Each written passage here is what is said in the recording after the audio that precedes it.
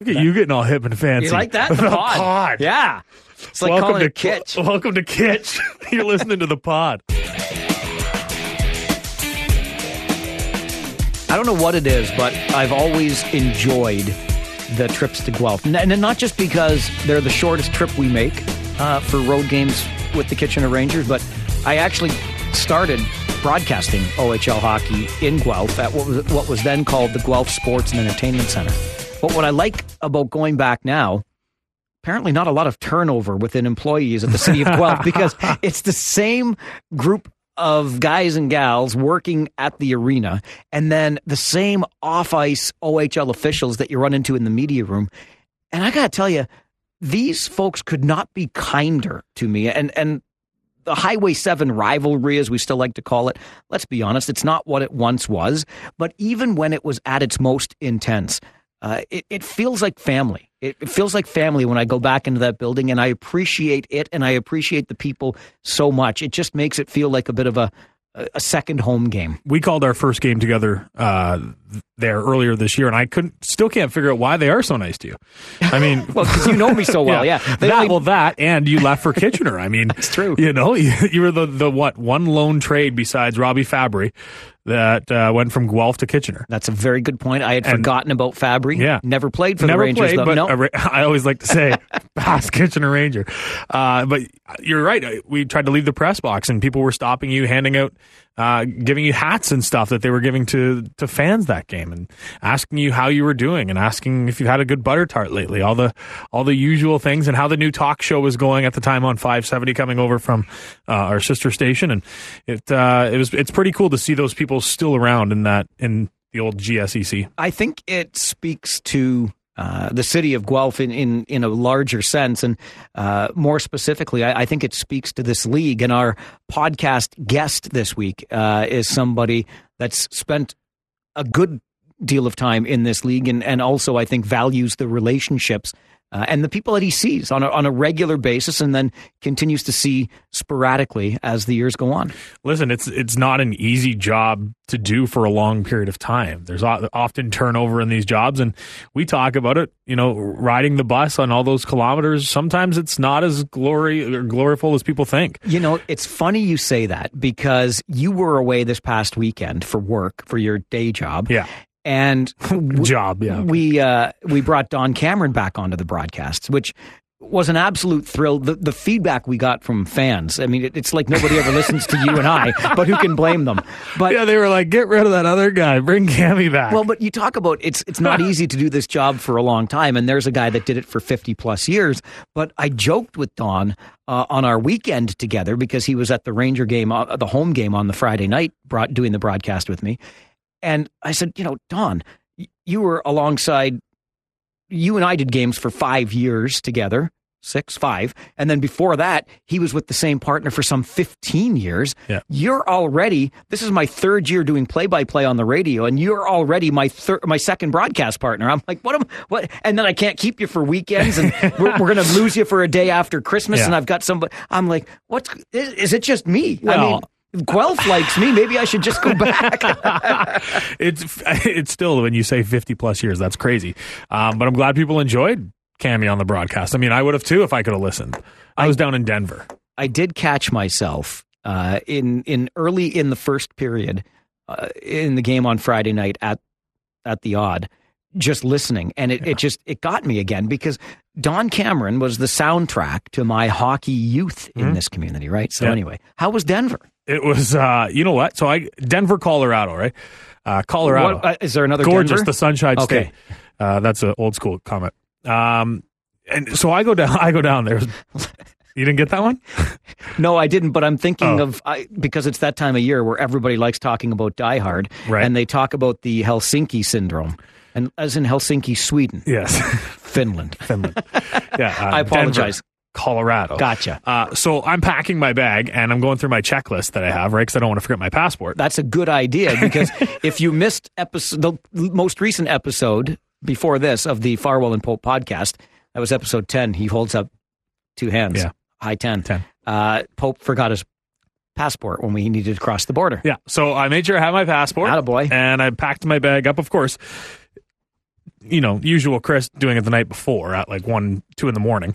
So then I'm supposed to be down there for 6. Yes, or 6, or even 5:30. And so I'm going through my stuff, and sweaters. I got my winter mitts packed, my toque. I hate being cold. All of the things you didn't pack when we went to Northern Ontario with the Rangers, even though you hate being cold. Yeah. Okay. This all makes so much sense. Yeah, I know. Pack it. Then I'm just like, you know what? I'm wide awake. I'm jacked. I'm just going to drive to the airport now. So I drove to the airport at like 3:30 in the morning, grabbed a bite to eat on the way to keep myself awake, and slept on the airport floor for a bit. There you go. For a couple traffic. Hours. Exactly. It was perfect. Yeah. I got to check in nice and early. Anyway, so I get down there. I'm feeling like I am so prepped for this. I feel good. I know I haven't forgot a thing. Get down there. I'm talking to my coworkers on the plane, and they're like, "Man, did you take a look at the weather?" I'm like, "No, why?" "Man, 16 and sunny all weekend." I brought nothing but winter clothes, sweaters, pants, toques, and gloves, sunshine, and 16. We're tailgating. I'm in a black T-shirt, and I'm sweating. Let me get this straight, okay? Because I'm trying to understand. I've been trying for half a season already to understand you. Good luck. We go to Northern Ontario on a road trip with the Rangers. North Bay, Sudbury, Sault Ste. Marie. Those are the 3 stops. You check the weather before we leave on that trip and decide that you don't need any winter clothing. Yeah. None. Well, it was 3 degrees when I checked. Okay. Point being, you checked, you bought into the forecast, big mistake, and were completely underdressed. This time, you don't check the weather. You overpack the winter gear, and you end up being overdressed for your destination. Well, I was lucky enough that I was still going to wear a T-shirt underneath the sweaters and stuff, so I still had T-shirts to wear. It's just I completely overpacked, and I could have probably taken a much smaller suitcase.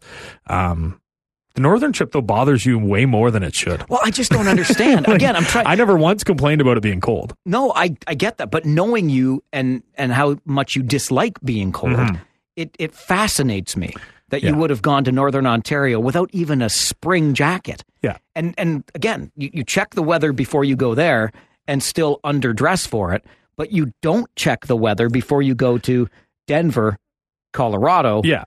Well, it's in the Rockies. For it, of course. It's in the Rockies. It's going to be cold. It's fine. December in Colorado. Listen, it's been half a season. My lovely parents, Jamie and Darlene, have been trying to figure it out for 31 years. They haven't got it. I might visit over Christmas and we can have a drink together, your mom, your dad, and I, and say, maybe I'll just ask them, what on earth did you do wrong? Hey, you guys are the same age, roughly. Wow. There are things that are called for on this podcast, and then there's that.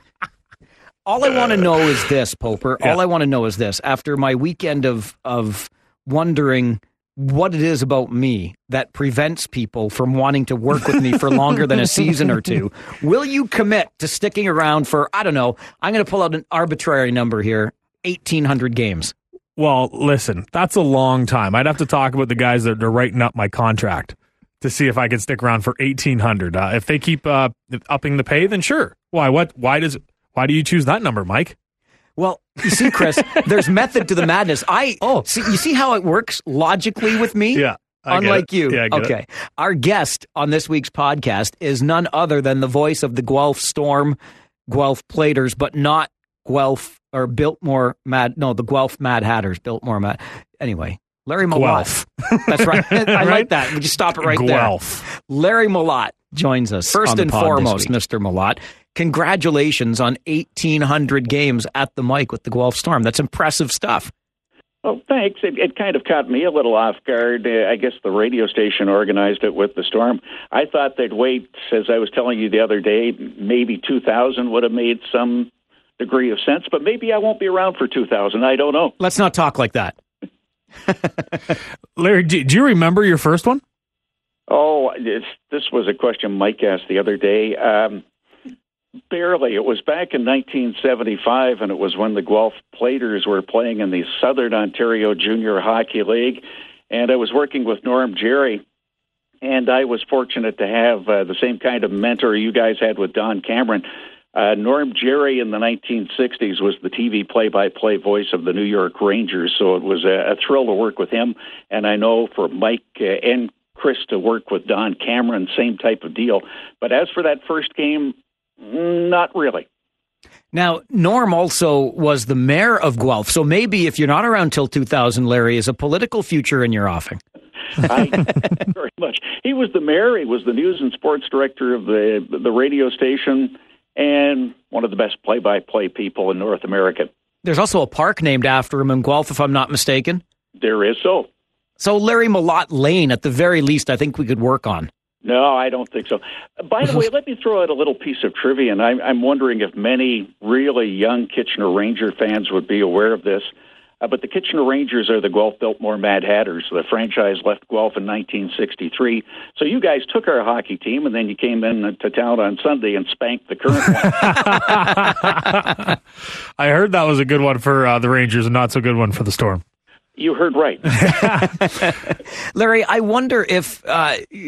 irrespective of your memories of that first game, but 1,800 games later, I loved the video that was shown, and even the OntarioHockeyLeague.com website picked it up, of you being presented with the Guelph Storm jersey number 1,800 on the back, up in the broadcast perch. There you are, working with your by the little light that's provided there, because of course the arena's dark. It's great that the Storm provide those lights, but has your preparation for a game changed in the 1,800 that you've done? Is it easier now?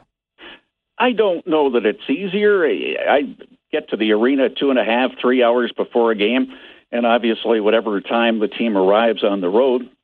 But it's the same procedure that you would follow, and I think most people in this league, you go talk to both teams, you get the scratches, you find out about the line combinations, you do some interviews, you try to get little tidbits of information about injuries, and sometimes they're a little bit better about sharing those than they are later on in the season.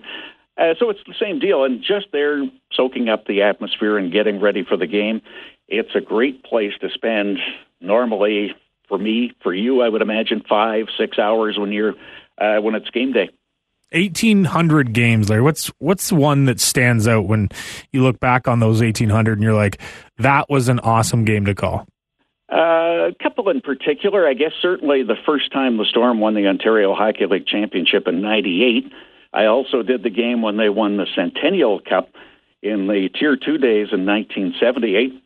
And the two coaches back then, Terry Simpson with the Prince Albert Raiders and Ron Smith of the Guelph Platers, both went on to coach in the National Hockey League. Probably one of the most exciting games, though, was in 2014 up in North Bay, and it would have been game number 3 of that series. And North Bay was leading with about 15 seconds to go, and the Storm came back and not only tied it, but won it in those last 15 seconds or so to really grab hold of that final series against North Bay. You talk about that 2014 run. Obviously, Robbie Fabry, a big part of that team. And for my money, I've only been in the league for, I don't know, I lose track, 15 or so years. But I'm not sure I've seen a more talented Storm team. And I'll take it back to one of the first Storm teams I covered, because I started my OHL career covering Guelph. That goes back to the team with Marty St. Pierre, Dan Paillet and company. Yeah, Dan Paillet, unfortunately, out with a concussion at the moment, still playing over in Europe.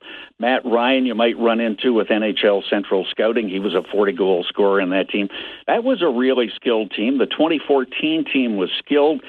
I still have a tendency to think the best Storm team, with the emphasis on the team part, that I've seen over the years was the team that won in 1998. The first time George Burnett was the coach here, because they had a bit of everything. They had great goaltending, very good on defense, a solid hockey team, a physically punishing hockey team, and they came within an overtime goal of winning the Memorial Cup that year.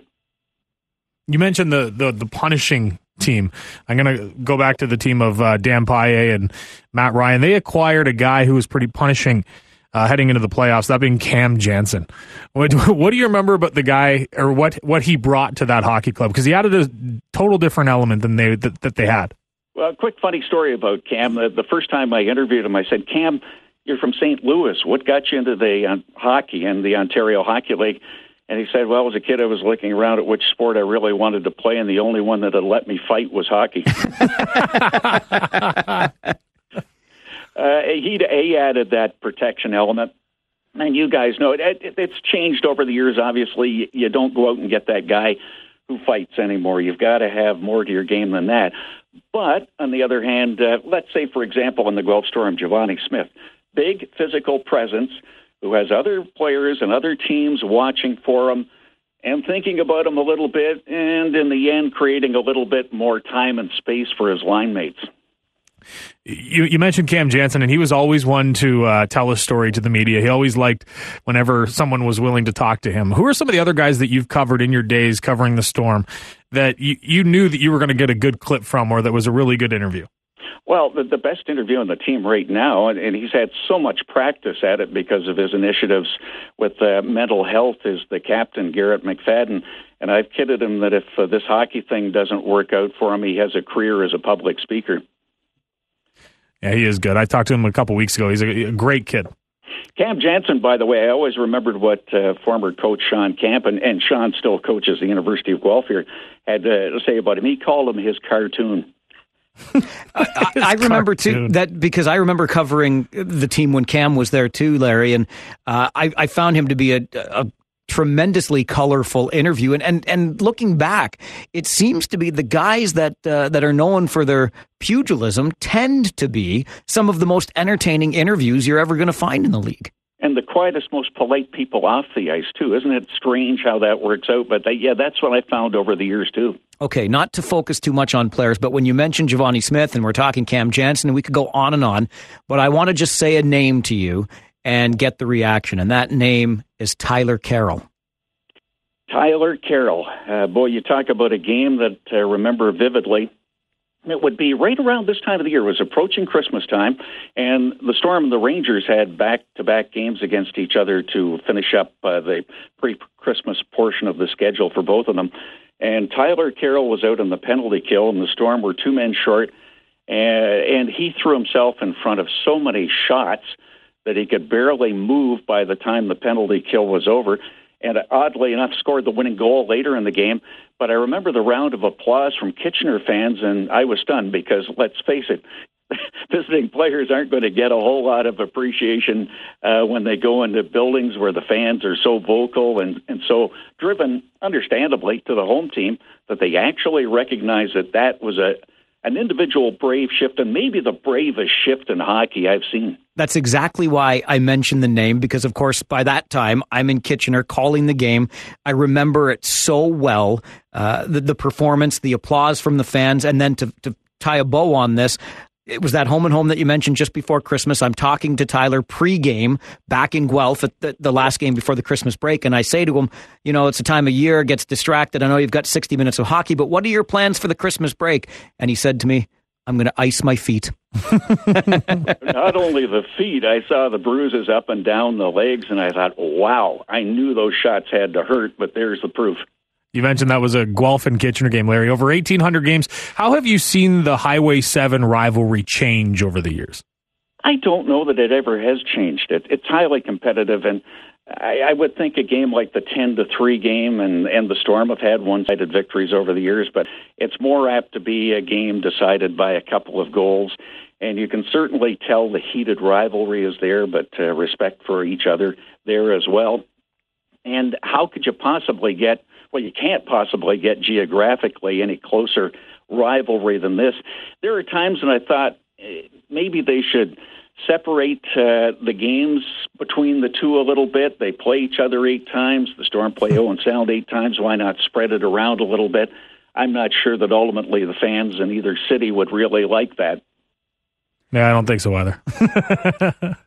The Highway 7 rivalry is great for all of us because it's about a 20-minute trip, and we put on a lot of miles through the course of a season. I still think that we're a little bit spoiled here in Southern Ontario. We're pretty close to major highways, and the travel isn't too onerous compared to what it might be for Sault Ste. Marie, for example. But what trip or trips do you remember as being less than pleasant, Larry? Well, always the trip to Sault Ste. Marie, because normally you know that you're going to face a tough opponent, and this year an almost unbeatable one, but it's simply 8 hours on the bus. And, when I think about it, I was out west for several years in the 80s, And one of the other stations in town did Regina Pat's play-by-play when I was there, but I did the PA for them and talked to the players about their road trips. And their closest road trip, Moose Jaw wasn't in the league at that point, was 3 hours north to Saskatoon. That was the closest.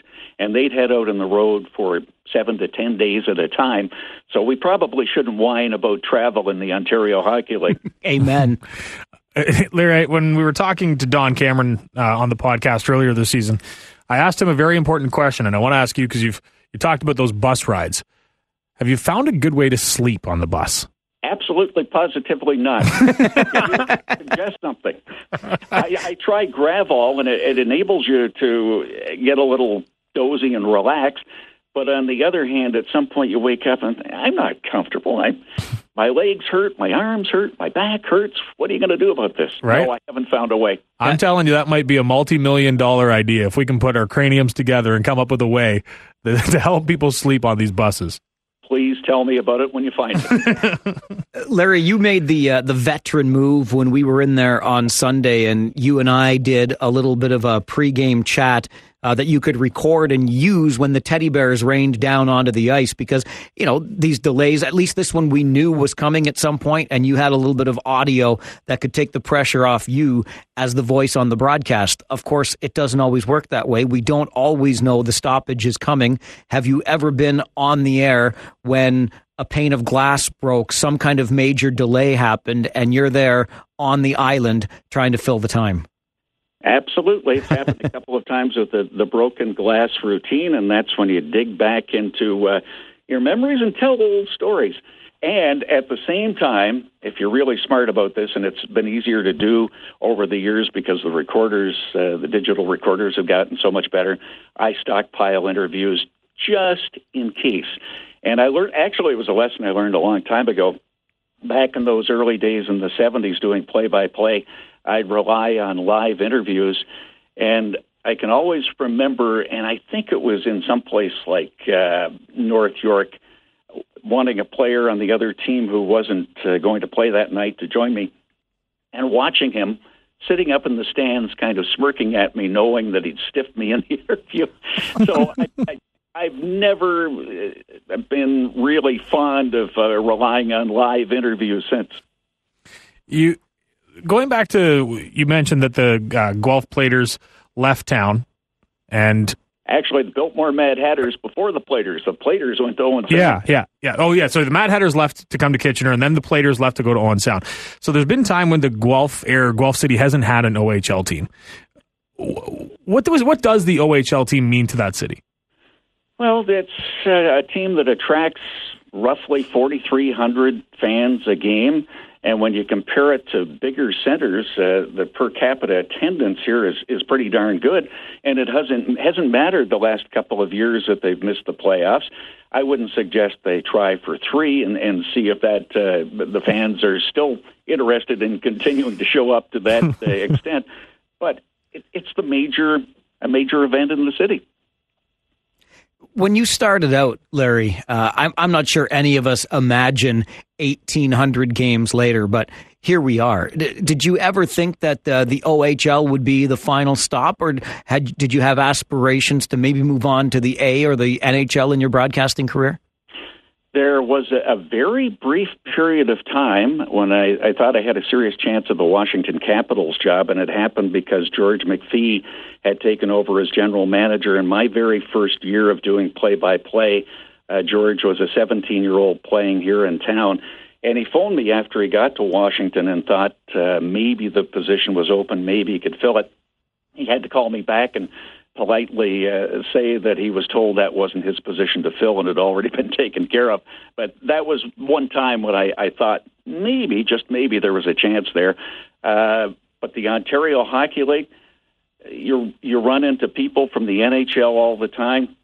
You get to do interviews with some of the all-time greats, and you at the same time get to watch the guys who will become the all-time greats. I asked Chris Hartsburg when he was in town with Erie Otters the last time they were here how much fun it was for him simply to watch a Connor McDavid on the ice, and he laughed and he said he did things that I still can't believe. So that's part of the fun of the game. You mentioned interviewing some of the all-time greats and stuff. What were a couple of the interview highlights of your career, personally?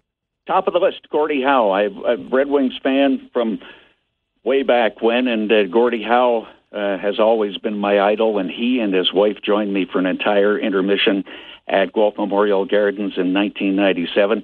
And my wife over the years has given me heck for not saving interviews. I've talked to people in and out of hockey. Terry Fox comes immediately to mind. He ran just up the road in Guelph in 1980. Didn't save that one. Saved the Gordie Howe interview, and what a gracious man, and what it was so much fun to find out that he was just as nice off the ice as everybody said he was, and most people in hockey tend to be that way, which is part of the fun of covering this game too. As a Red Wing fan, Larry, I want to hear that interview. I've got it. You can hear it anytime you want. Perfect. Thank you. We've covered a broad spectrum of things here, Larry, and if I go back to the comment about Cam Janssen being the kind of player that a team used to go out and get but doesn't anymore. In fact, dare I say the Cam Janssens, that type doesn't really exist in the league anymore. Over 1,800 games. Hockey has obviously changed. The Ontario Hockey League has changed with its emphasis on finesse and skill and speed. How do you like the game today compared to the game it was when you first started broadcasting it? Well, I really like the speed and skill of the game. I'm one of these people who think maybe there are always ways to improve things, and I really wish we could play the game in the bigger ice surface. Because the people who've been around for a long time will tell you that so many things have changed. The players have gotten bigger. They've gotten faster. I recall going to an NHL game years ago in Montreal and looking down at the ice surface at the size of the players and thinking, there's not enough ice out there. There's still not enough ice out there. We need to figure out something to give those guys a bit more room to maneuver. And that's just it. It's speed and skill. Still some of the physical play, but not the physical play and the fighting and all that nonsense we saw years ago. Larry, we can't thank you enough for taking the time for us on this. And here's to another 1,800 games for you in the league. Well, I don't know about that, but I will say I hope there aren't too many more 10-3 Kitchener wins. I live with a 4-3 loss to the Rangers, but 10-3, not so much. I like it. We all get a little bit biased towards the teams we cover, and I say that's okay, Larry. Thank you, Mike. Thank you very much. We'll see you down the road pretty soon, okay? Merry Christmas. Thanks, Larry. Yeah, you guys have a great Christmas, too. 2 big wins on the weekend for the Rangers, and I still have a job. So I'm going to go ahead and take that. Here's what 2 big wins for the Kitchener Rangers do. It gets them back into at least honorable mention status in the top 10. Don't even get me started on the top 10. But anyway. Who decided? Here's the question. You don't like your 3 stars. Why is there only 3 honorable mentions? Shouldn't there only be 1? If you're going to get an honorable mention, you're honorable mentioning 3 teams. Why not do a top 13 then? This is a good question. Perhaps the best you've had all season. Oh, you like that one, don't you? The Rangers found themselves ranked 7th on the CHL top 10 before that disastrous Northern Roads swing, which was disastrous for more than just Chris Pope's wardrobe. And they fell right out of the top 10. But all of a sudden, you string together some victories, one of them in impressive fashion, and all of a sudden you're back in honorable mention territory. And you are staring down the barrel of number 1 coming into town. Oh, my goodness gracious. I'll bring it up. Number 1 with a bullet. Yeah, I mean, the Sioux looks good. They look really good. And here's the most unfortunate thing, what you think of the rankings notwithstanding. WHL, QMJHL, it's Canada-wide. We don't get to see these other teams, obviously, but I will tell you that pound for pound and dollar for dollar, this Sault Ste. Marie Greyhounds team, holy Hannah, is it good. They are good. Much like my trip to Denver, I should say, shout out Mile High. That place was awesome, even for a team that's not very good right now. The NFL experience is something special. It was my very first one. Okay. My very first NFL Not even game. Buffalo? Not even Buffalo. Wow. I had no interest in going. None. I would much rather just do the tailgate. I actually, long story short, I missed the bus to the tailgate. Shocking. But made my way over there.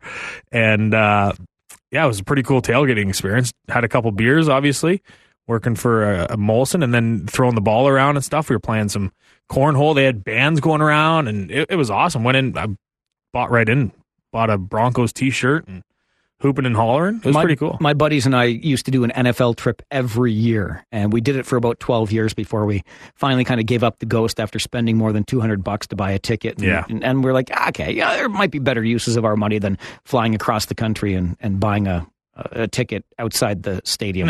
But anyway. But why not? But the NFL experience is something to behold. There's no doubt about that. It was cool. So too was the experience in Golden. If you've never been to Golden, Colorado, oh, what a town. I've been to Golden, British Columbia. Does that count? No, because I've been there too. Right. Also a very nice place. Sure. It's less of a Golden, Colorado's much more of a town. I don't know if it's as good looking as Golden, BC, though. The Sault Ste. Marie Greyhounds, as we bring you back to the Ontario Hockey League, have an opportunity to, if I've got my math right, are they going to be the third longest streak? Yes. Owen Sounds has got to be in there, though. 17. They were both tied. But no, they're tied with London. One of the London streaks was 17. Yes, they were ahead of Owen Sound. Owen Sound was 15. That's right. They just went a long time without losing in regulation. Yes. Yeah. The London Knights had a 24-gamer as well. And that was the highest, right? No. Oh, it wasn't? No. Because the OHL's Instagram and /Twitter account posted longest winning streaks in recent history. Well, but that's because... forgot one, though, Well, no, but they said recent. That's I know, where but still, why do recent? Well... Great question, because we are a society that wants it here, wants it now. I gotcha. But we all know that the CHL record for consecutive wins is 25. And who would you think hosts that I'm at a loss, because I get called a homer enough. You say it this time. Your Kitchener Rangers. That's right. 25 consecutive wins for a team that coming into Christmas looked like it would... be down and out and forgotten, and then something happened. Now that's a story. When we get Don Cameron on the podcast again, we'll just talk to him about that 25-game run back in the early 1980s. You guys drive to Guelph by yourself? Yeah, we did. How was that? Oh, I hate you. Yeah, sorry. I hate you. Stories, right? Stories. That's all we have is stories. Yeah. Like we always joke. Hey Don, how are you? Good. What happened in '73? And then just sit back. We also had the teddy bear toss in Guelph, although shout out to the crew there. They did a fabulous job of cleaning up pretty quickly. I didn't hear the final number of bears. I thought it was about 5,000. Okay. Roughly. It went pretty quick. I believe. But maybe it's because I just turned to Don for a story on the air, and all of a sudden the bears were cleaned up. How was he as a color commentator to your play-by-play? Yeah, right. That's what happened. It was good. Take a break anytime. We'll bring Don back onto the broadcast. Sure. Although I'm sure you'd say the same. So yeah, exactly. There you go. All right. I'm only here because he stepped away. I think, and remember, anytime he wants to come back. That's right. He is one step away from the booth at any time. I'm well aware my seat becomes vacant. Either one of us. We've got one of these to go before Christmas. I'm thinking, I'm just going to put you on the spot, but I think next week we should probably just, because it's all home games for the Kitchener Rangers. Yeah. We should probably just do like a little Christmas wish list or something like that. Ooh, Not for us, but, teams. Well, yeah. Yeah. I'm down with that. I think all but 19, or all but one team. No, two. I'll put down two teams that do not want a starting goaltender for Christmas. Is there a team that doesn't want to start in goal? Yeah, maybe. Yeah, the Windsor Spitfires, I don't think want one. Well, no, they do. They want one in return. They're not trading them. Okay. All right. This might be a sneak preview of episode 12 of the Farwell and Pope podcast, but this has been episode 11 for number 1800 for Larry Mellott. At Farwell_OHL, @ Chris Pope. I'm Farwell. I'm Pope. And that is the Farwell and Pope podcast. Hi, I'm Logan Anderson, host of the Say the Damn Score podcast. On my show, I deep dive into the sports broadcasting business by, you guessed it, talking to sportscasters. The show has featured big names like Bob Costas, Kenny Albert, and Vern Lundquist, as well as many up-and-coming broadcasters who you may not know yet, but you will know soon.